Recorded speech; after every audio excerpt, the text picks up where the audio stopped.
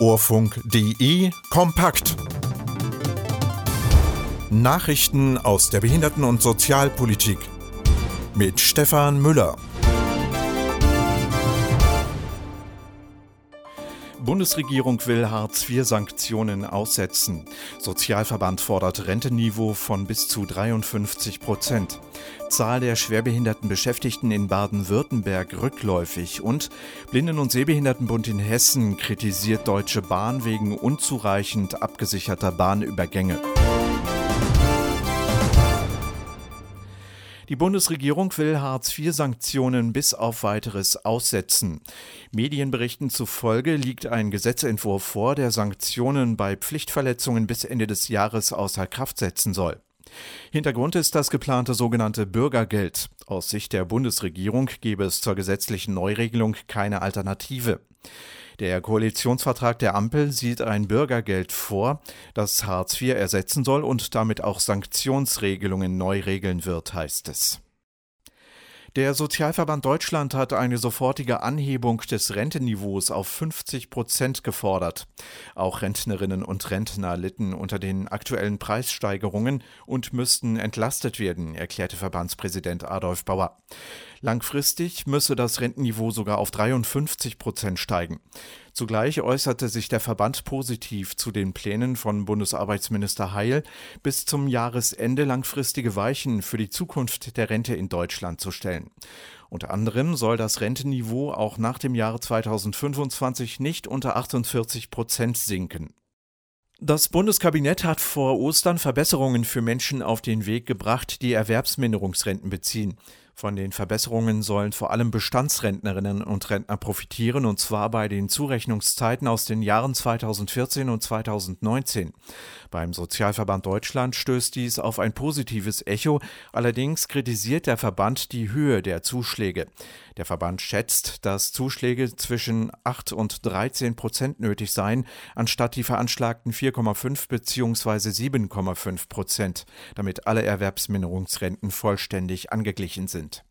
Auch der Zeitpunkt ist für den Sozialverband viel zu spät. Die Anpassungen sollen erst am 1. Juli 2024 kommen.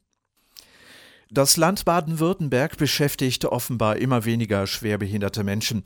Nach Angaben des Sozialministeriums seien in der Landesverwaltung 2020 nur 4,24% beschäftigt gewesen. Hierfür habe das Land mehr als 2,6 Millionen Euro an Ausgleichszahlungen ausgeben müssen. Baden-Württembergs Landesbehindertenbeauftragte Simone Fischer bezeichnet die Entwicklung verheerend.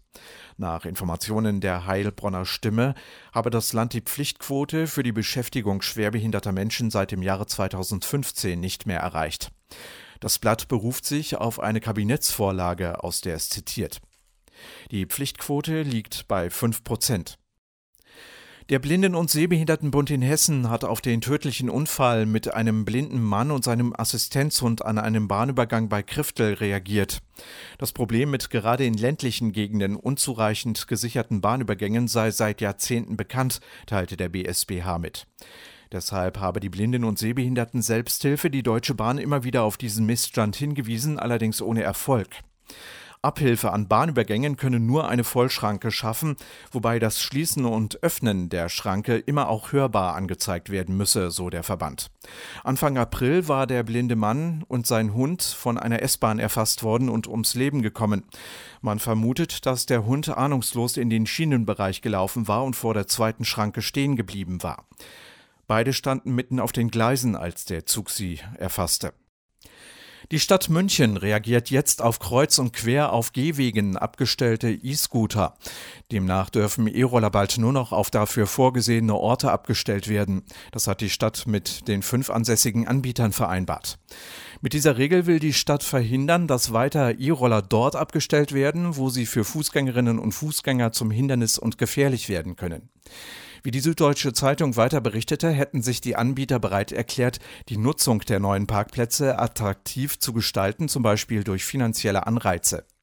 Wild abgestellte E-Scooter sind vor allem auch für blinde und sehbehinderte Fußgängerinnen und Fußgänger zunehmend gefährlich.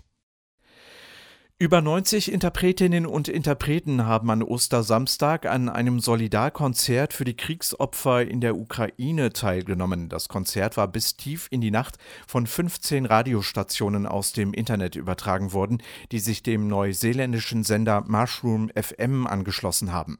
Auch Ohrfunk.de hat dieses Konzert in voller Länge übertragen.